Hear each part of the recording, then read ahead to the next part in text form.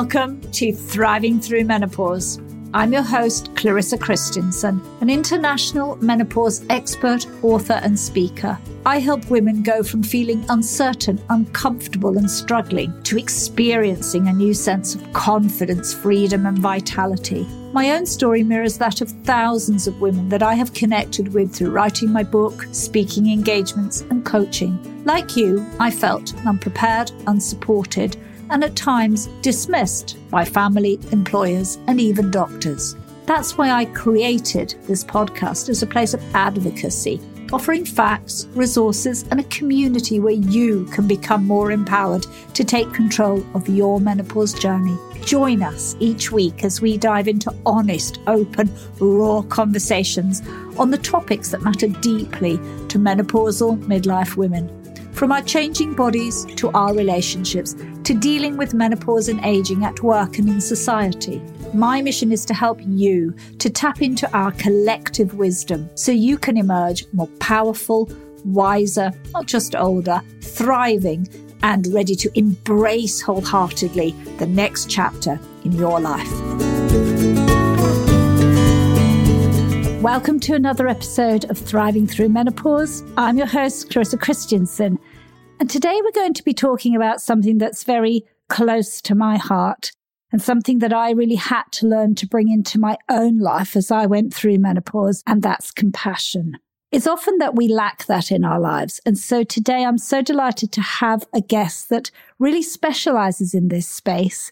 And she is Dr. Marion Trent. She's a clinical psychologist. She's also the author of The Grief Collective, which is stories of life, loss, and healing. And I know from connecting with her earlier that she has a real interest and a fascinating approach to helping us bring more compassion into our lives. Welcome to the show, Marion. Hi, thanks, Clarissa. Thanks for inviting me.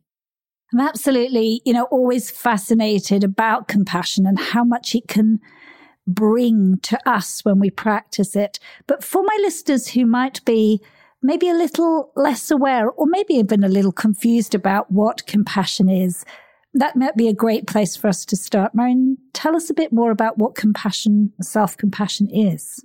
Okay, so I think people have a misconception even with the term compassion, thinking that it's perhaps a little bit too gentle, a bit too soft. It's letting yourself off the hook, or it's not for me. It's not for real people who want to get on in business, or who want to I don't know, to do anything. But, I think when we let self-compassion into our life and we see the benefit of it, it really can change our whole world. It can stop us from ruminating on guilt or shame, or, so at its core, what self-compassion is, or what compassion is, thinking about actually whether a lot of the things that we struggle with are actually our fault, or whether they occur because we are humans, because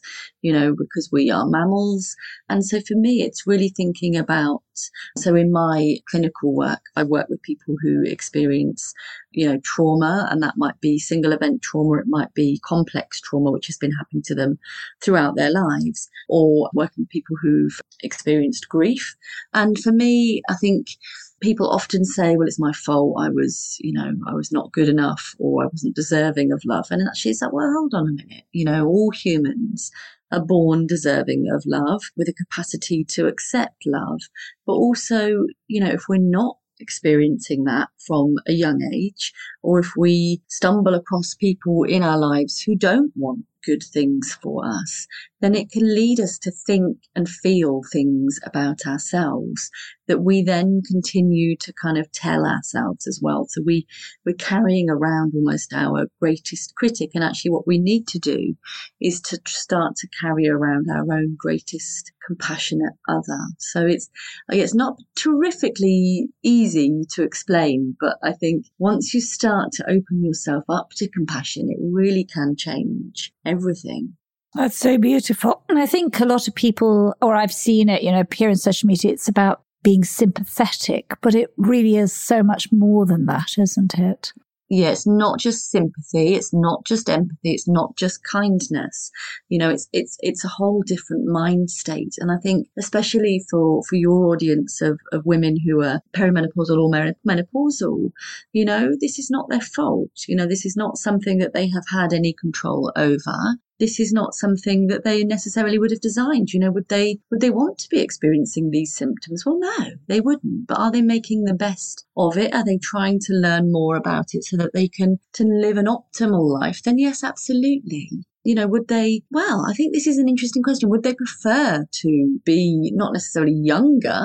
Because I'm about to turn 40 in less than 2 weeks. I'm going to be 40. And I was reflecting on this the other day. It's been a really pivotal, really important 10 years of my life. So people say, oh, you don't look 40, you pass for 30 and you're like, yeah, whatever. But actually, I'm really proud and pleased to be 40. And I can imagine that when I turn 50, I would really hope that I've had another hugely important 10 years, but a hugely important 10 years of perhaps focusing on myself a little bit more. So my 30 to 40 took me from being a miss to a doctor, from a doctor to a Mrs. And I do use both of them, Doctor and Mrs. And it took me from being, just me and my husband to having one child, having another child, and also losing my father. It's been a really significant and important 10 years of my life. And I'm really pleased to have had them, and also taken me from working for the NHS to working in a different job in the NHS to working solely for myself. It's been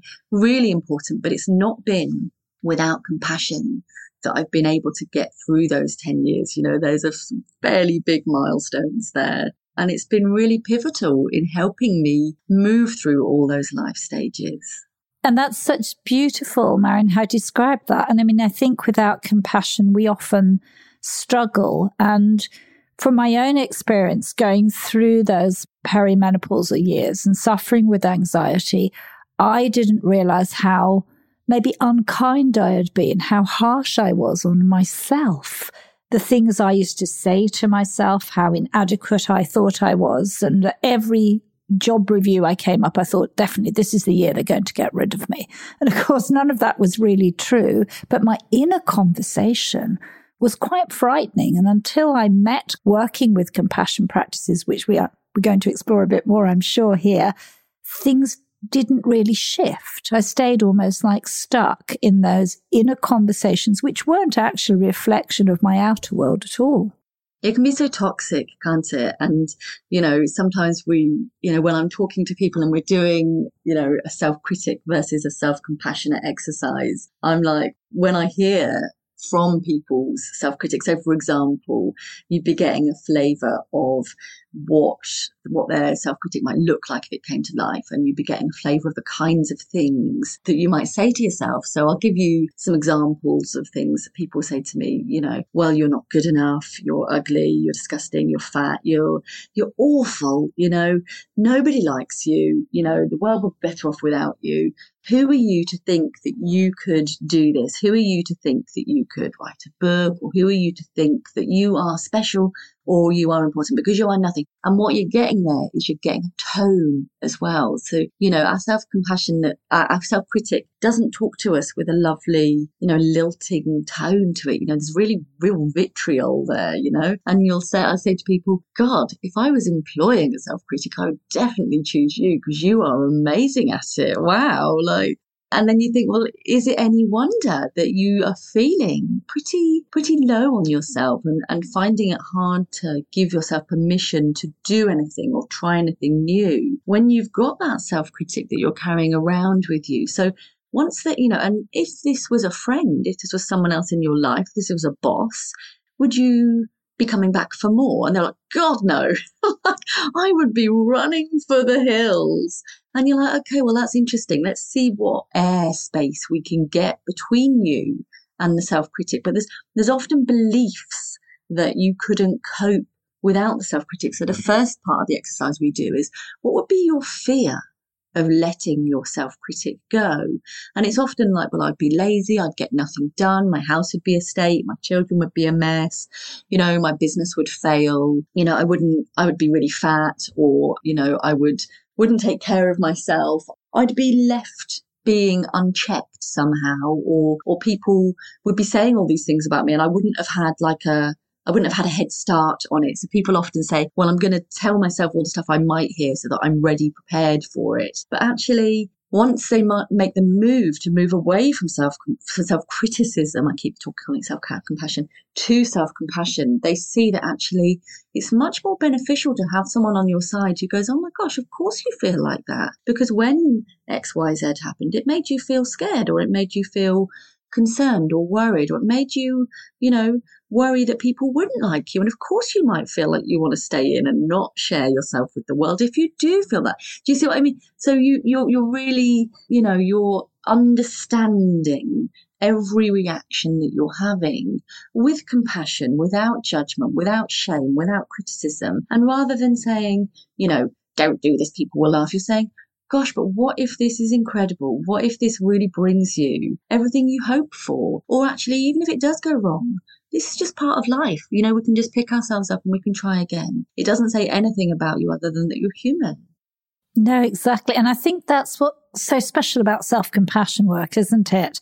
That it gives you that space to think, well, actually, I'm okay. And if things didn't go right, well, the world wouldn't end. I'd just learn and move on. Yeah, absolutely.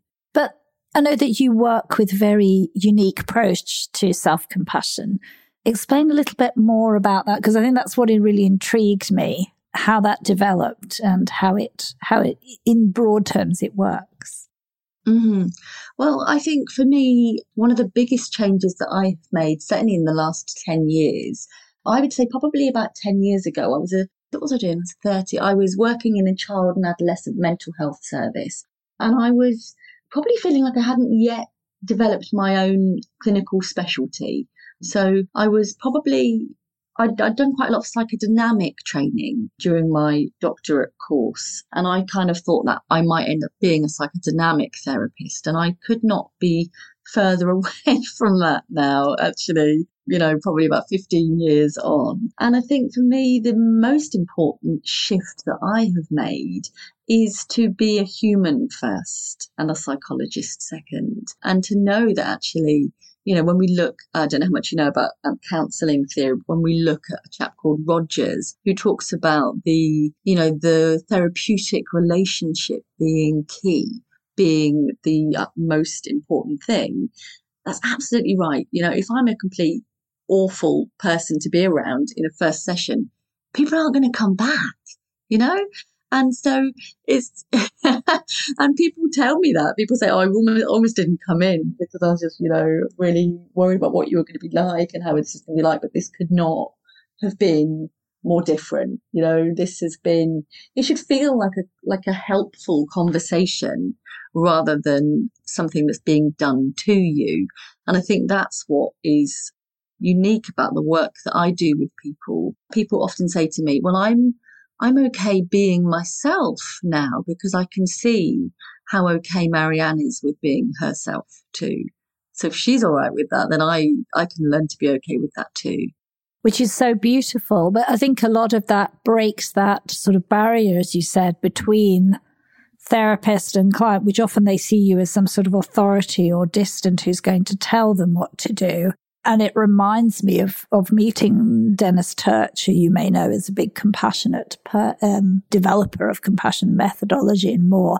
And he said, sometimes my clients cry and I want to cry too because their life is just so hard. And that was he said that in a room full of psychologists and therapists and psychiatrists, and a lot of people kind of stiffened. He said, but we're not afraid to be human and show emotion with our clients without breaking the client-patient relationship either. I'm happy to say that I have and do cry with clients sometimes, especially when things go really well for them. So when they tell me, oh my God, this happened, and actually I didn't feel X, Y, Z, and I noticed how much I'd changed. And that just, that moves me to tears, because that's just like, you can see that they're starting to internalize some of the things that we do. And I really love it when people say to me, oh, Marianne, I was sitting in an office with so-and-so, or I was with my child, or I was with my mum, and I could see that they weren't regulating themselves. I could see that they weren't doing X, Y, and Z. And so what I did was I took a moment with them to help them with their breathing, to help think about being more compassionate. And they start to therapy other people, because once you start to realize, it's kind of a simple approach that I teach. So we look at just where we are in our window of tolerance. We look at where we are with our regulation of our feelings and our thoughts. And we just take simple steps to tweak them and just to recognize them, to get ourselves back to a more comfortable area where we can function better, where we can use different strategies and draw them in. And once people are following that roadmap, they, people say to me often, they might say to you as well, do you find that you're analysing everybody that you see? And I'm like, well, no, I don't. But you can see people who need a little help with regulation, and once you start to speak that language yourself, they start to see that in others. And so they start to not only regulate themselves, but regulate those around them too. So there's a real beauty of the work that we do. And so I absolutely cry with clients, but I am moved to tears with them and for them as well. I can definitely relate to that. Having worked as a mindfulness practitioner, a lot of the people I work with had very severe pain-related issues. And sometimes they would say that they'd taken on a small practice and done it every day. It was sometimes the simplest of practices. And I'd be like so blown away that every day they'd committed to doing a small thing and that it was making this noticeable difference in their lives. I mean, sometimes their lives were just so hard and you could see how something small had made a shift. And that also brings me to tears. It's the greatest privilege, honestly. I feel like my life and my job is just such a blessing to stand alongside people in some of the darkest moments of their lives, or certainly reflecting and recounting and processing some of the darkest moments of their life. And to just be in that privileged position where you are trusted and where people are able to share that with you and to start the process of de-shaming their experience. It's just, honestly, it's wonderful. Wonderful. That's one. And I think you've mentioned a word there, shame. And that I think is a very pertinent message for so many women going through perimenopause to menopause. We often feel ashamed of the way we're changing, ashamed of some of our symptoms, which can be very visible to others as they are to us, and almost ashamed of getting older. And that's, I love your view. I mean, compassion can play a huge role there, can't it? Yeah, I think we don't talk about bleeding. So why would we necessarily talk about not bleeding? And I think we're starting a movement of talking more about periods. And, I will level with you. I just finished my period, Clarissa. So I had my period last week. So I've just finished it. So I'm telling the world, women bleed. It's what happens. It's very normal.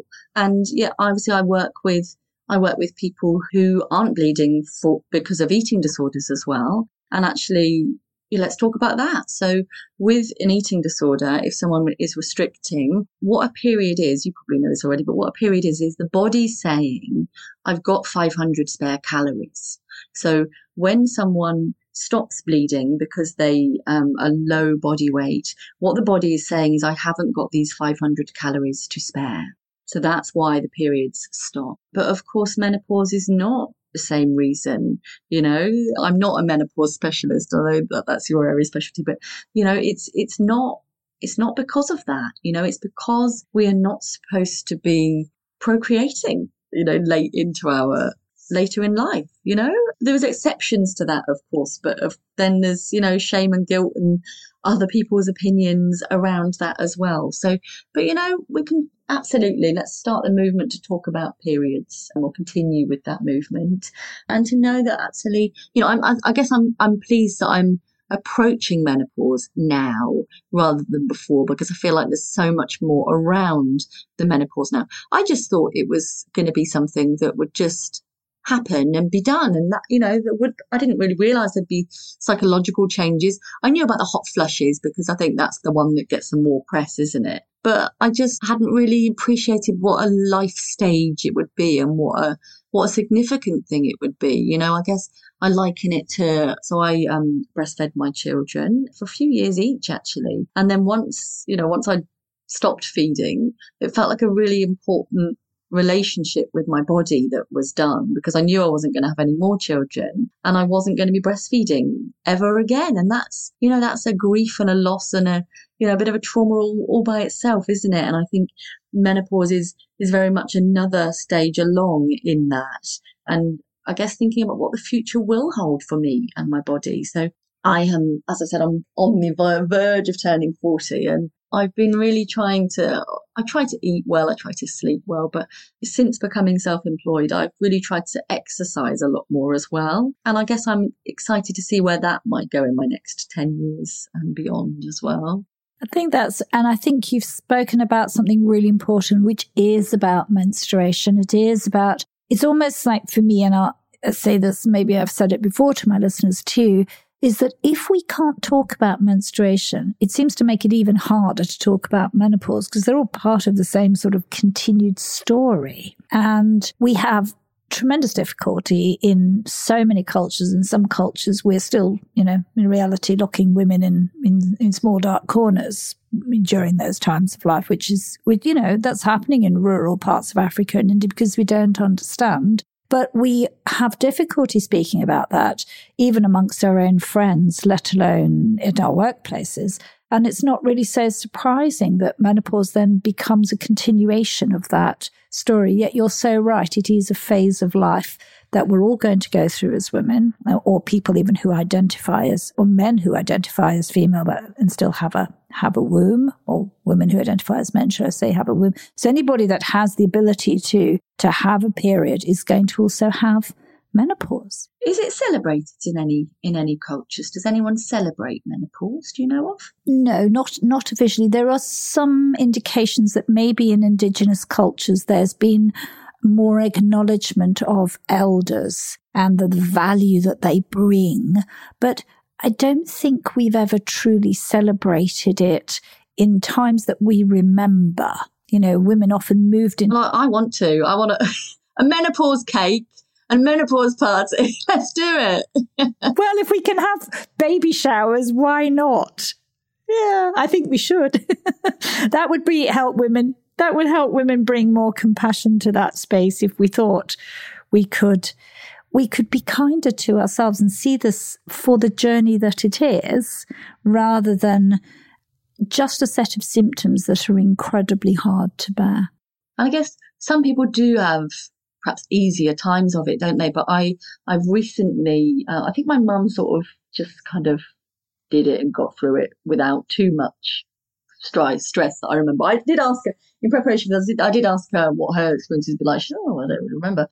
Recently, I'd been in conversation with someone else on a different group who'd been saying that actually it can be really common that people start to have kind of suicidal thoughts during menopause and perimenopause. And that's just something that I hadn't been aware of. And so, do we look more closely at suicides of perimenopausal women to think about whether that could have been a factor? Because, if even the psychologist wasn't aware of it until like 2 weeks ago, then it's very likely that others are not aware of this as well, and that they might just think that it's a change in their mental health. But, some small tweaks with medication or lifestyle or diet could actually impact on that. And I guess I'm intrigued on your opinion on that as well, Clarissa. Well, what we do know, of course, is that suicide rates go up at this time of life. And there's some great work done by Professor Kulkarni at the University of Sydney. She's a psychiatrist who has a particular interest in the relationship between moods and estrogen.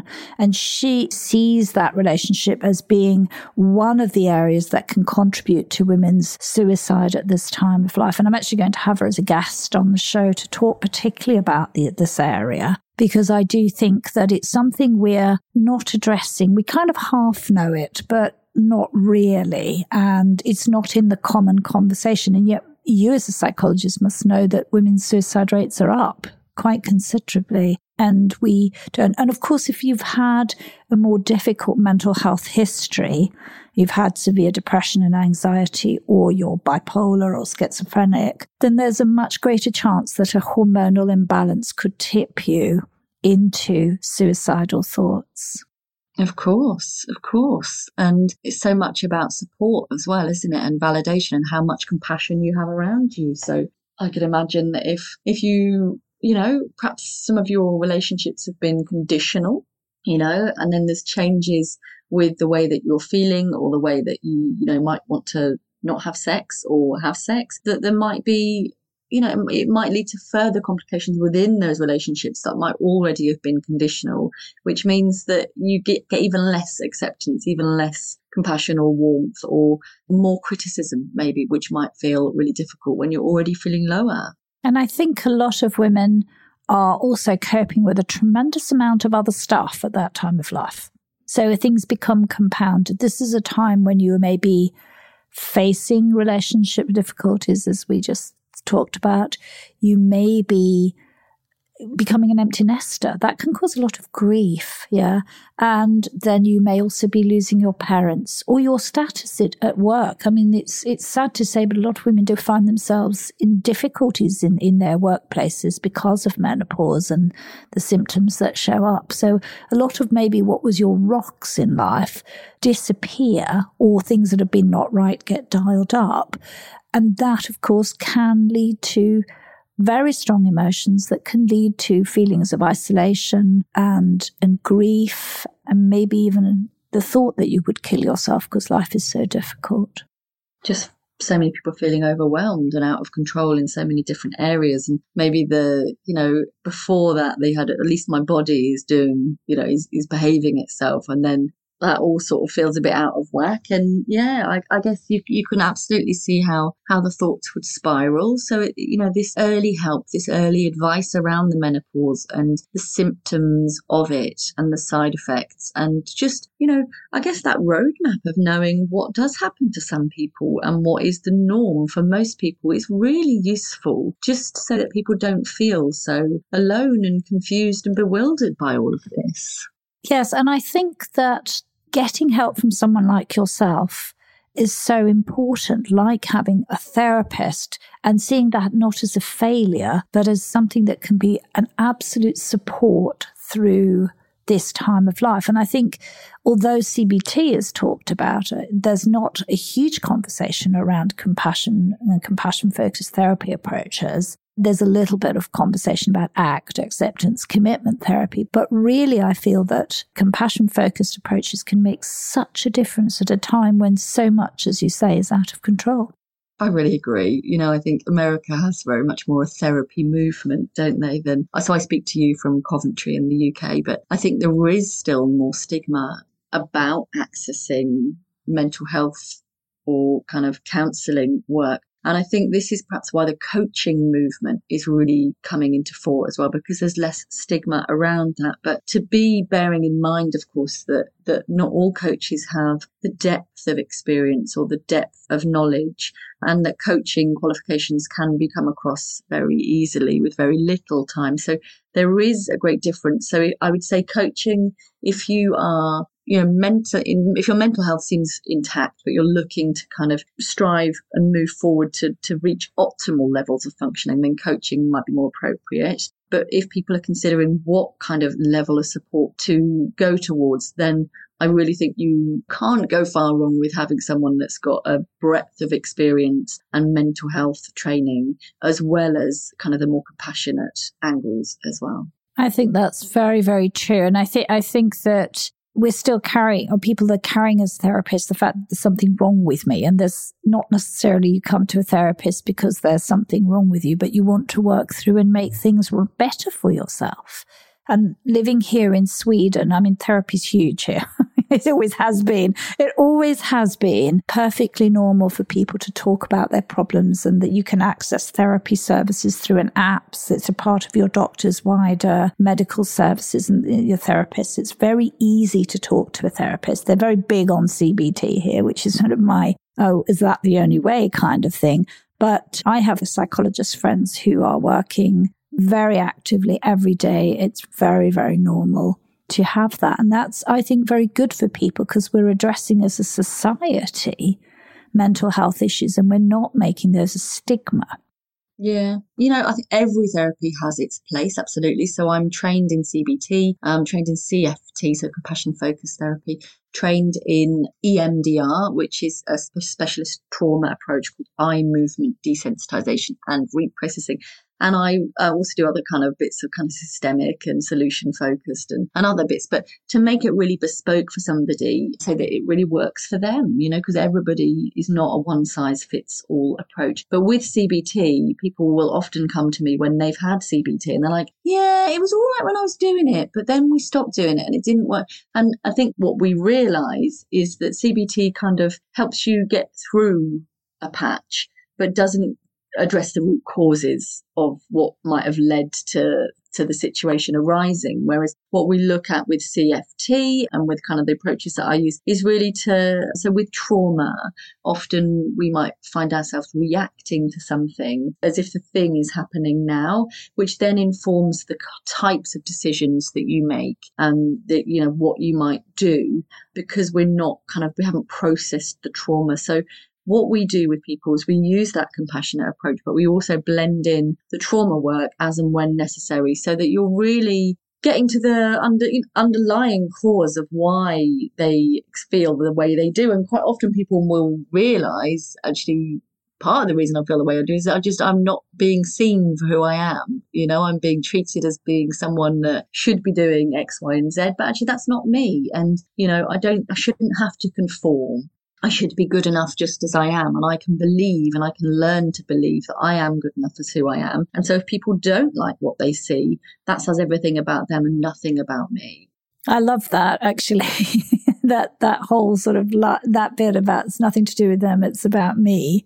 And I think that's a huge message. I think lots of women, whether we're menopausal or not, need to hear that. For sure. Hear that and find a way to work through that, because I think we carry an awful lot of outward criticism and think that's we're the should, you know, this should culture.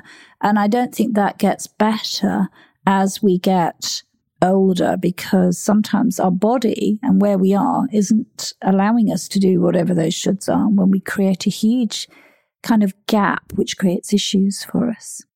Yeah, I think like what you just said, you know, if people are kind of actually telling us the shoulds to our face, you know, through our work, they start to think, well, actually, you know, do I want to be around someone who can openly say such mean things to me? Well, no, I don't. That's not a kind thing to say, you know. And once people stop saying those things to themselves, they're less likely to accept it being said by others as well, which can really free them up to make different choices and to be more boundaried about themselves and to start doing things like saying no. You know, no is a complete sentence. You know, if you don't want to do something, you can just say no.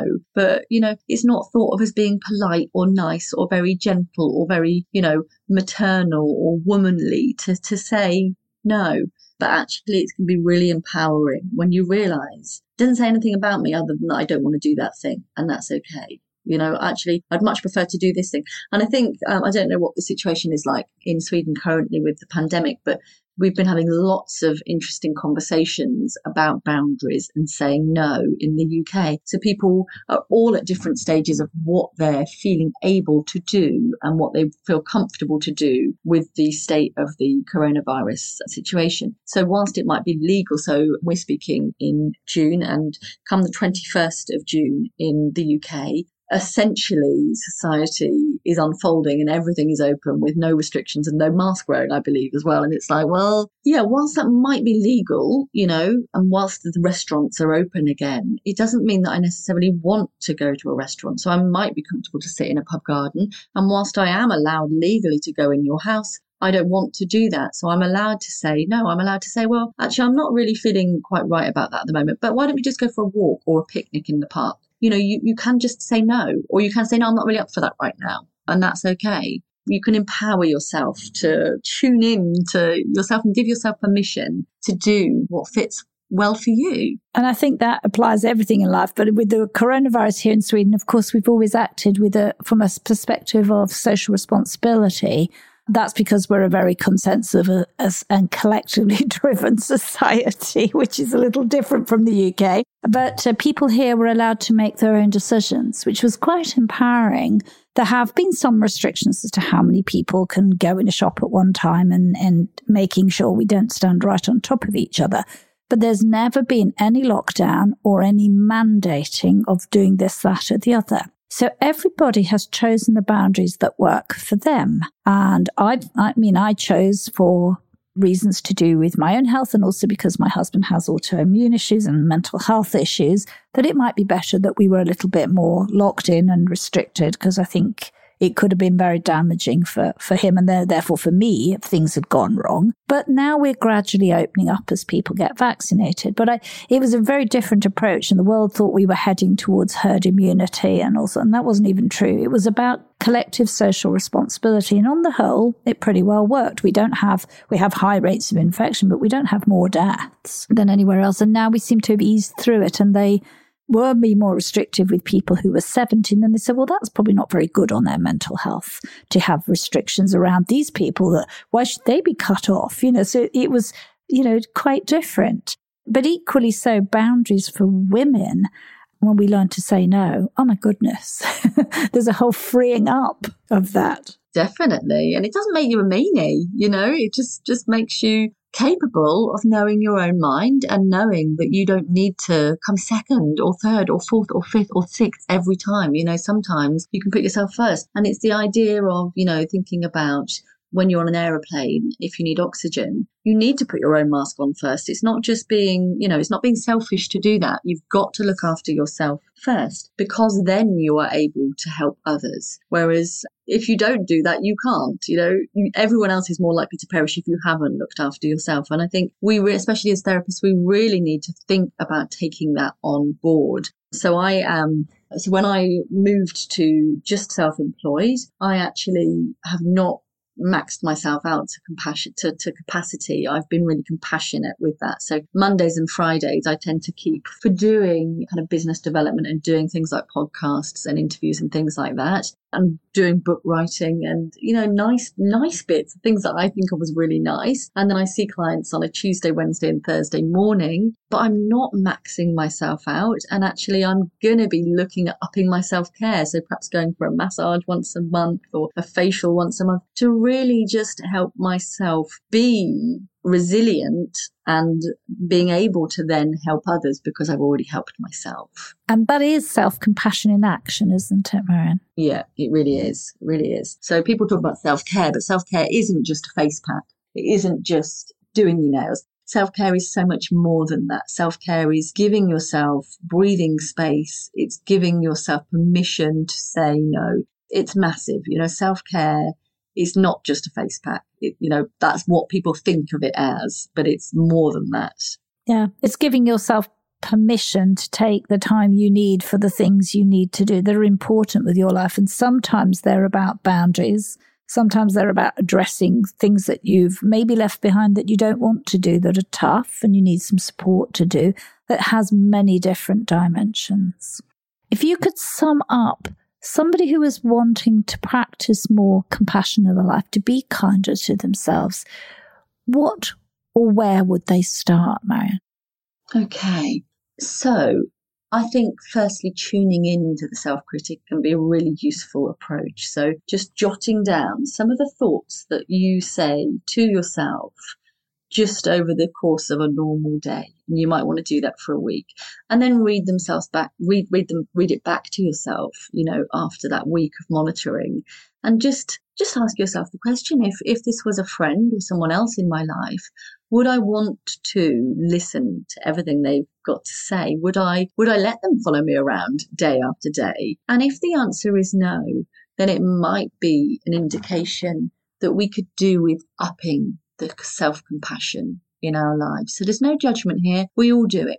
And it's a daily practice, really. So it's like a muscle, self-compassionate muscle. If we don't use it, it withers, And sometimes even now, my first kind of response will be critical. But what I'm able to do is I'm able to just reframe and kind of bring in my breathing and really think about, of course, like it's understandable that you're feeling that way, Marianne. Of course it is.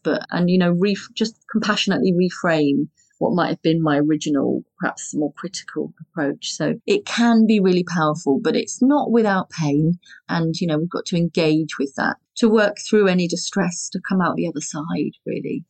Yeah, that's beautiful. And I think that's a very powerful, isn't it? Because when we've committed it to paper, it's kind of there in black and white for us to read. And yes, you're right, it can be incredibly helpful, but I think being prepared that it isn't, that looking at how you actually speak can be a little bit ouch at times. Absolutely. And, I put together the Grief Collective book after my experiences of losing my father. And I think I would have had a very different experience of losing him and also after he died if I'd had compassion around in my life before that. I think I very much told myself I should carry on going and doing all of this. But actually, I was incredibly stressed. I was pregnant whilst my dad was diagnosed and I already had a young child and I was working full time. And, it's a lot. It's a lot. And I think it's only with hindsight when I was putting together the stuff for the book and getting other people's stories for the book is that I realised, God, you were managing a lot, Marianne. You really were. And, I think we can just, even if we can compassionately reframe things that have already happened to us, I think that's really helpful in helping move through those feelings of shame and guilt and remorse and regret. Yeah, and probably that we were being the best that we could be in that moment in time. Absolutely, using the best resources we had available at that time. Absolutely. And that even if it was messy and painful, that we were as good as we could possibly be, and there was nothing for us to be ashamed about or guilty about. It's just how it was. Yeah, absolutely. I totally agree. Marianne, I love talking to you, and we could talk all day about compassion and self-care and kindness and inner critics. How can people connect with you and learn more about the work you do? Oh, lovely. Thank you. So I do tend to do daily mental health videos on LinkedIn. So I am Marianne Trent on LinkedIn. And I think Dr. Marianne Trent, actually, but I think if you search Marianne Trent, I'll come up.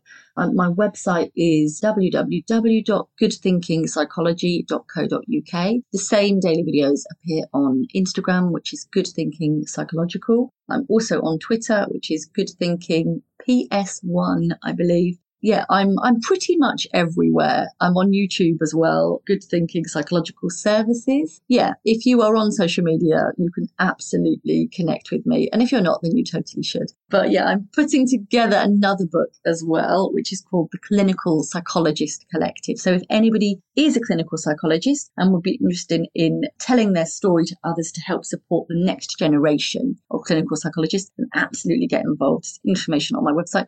Or if one day you'd like to be a clinical psychologist and you're like, oh my God, I want to get my hands on that book, then you can absolutely register for more information there too. That is wonderful. Marianne, I want to thank you for coming on and sharing your knowledge and your wisdom and your passion for this space. Oh, you're more than welcome. It's been an absolute pleasure. Thank you. Thank you for listening. If you have loved or liked this episode, then I would be deeply grateful if you would head over to iTunes and give it a 5-star rating. My mission is to reach as many women as possible, menopausal midlife women who may be feeling alone and asking questions. Why do I feel this way? Thriving Through Menopause is all about a community and our collective wisdom. You matter to me. Your feedback, opinions, and stories matter to me. And I would love to hear from you. So drop me an email, clarissa@clarissachristiansen.com. I genuinely want your feedback and your ideas on the topics that you would like to hear more of on this podcast. And if you are a woman who feels that they are struggling alone through menopause and you need more support, pop over to my website, clarissachristiansen.com. You can find free resources and you can book a one-to-one discovery call with me. Let's start conversation. Thank you once again for listening.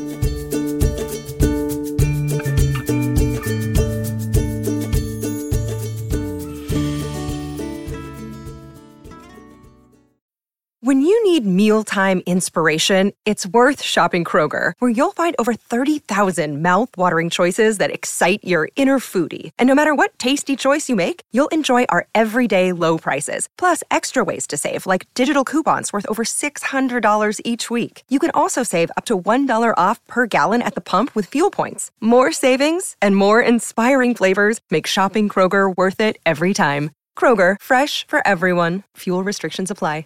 Support for this podcast and the following message come from Corient. Corient provides wealth management services centered around you. They focus on exceeding your expectations and simplifying your life. Corient has been helping high achievers just like you enjoy their lives more fully, preserve their wealth, and provide for the people, causes, and communities they care about. As one of the largest integrated fee-only registered investment advisors in the U.S., Corient has deeply experienced teams in 23 strategic locations. Corient has extensive knowledge spanning the full spectrum of planning, investing, lending, and money management disciplines. Leverage Corient's exclusive network of experts to craft custom solutions designed to help you reach your financial goals, no matter how complex they may be. Real wealth requires real solutions. For more information, connect with a wealth advisor today at Corient.com. That's Corient.com. Corient.com.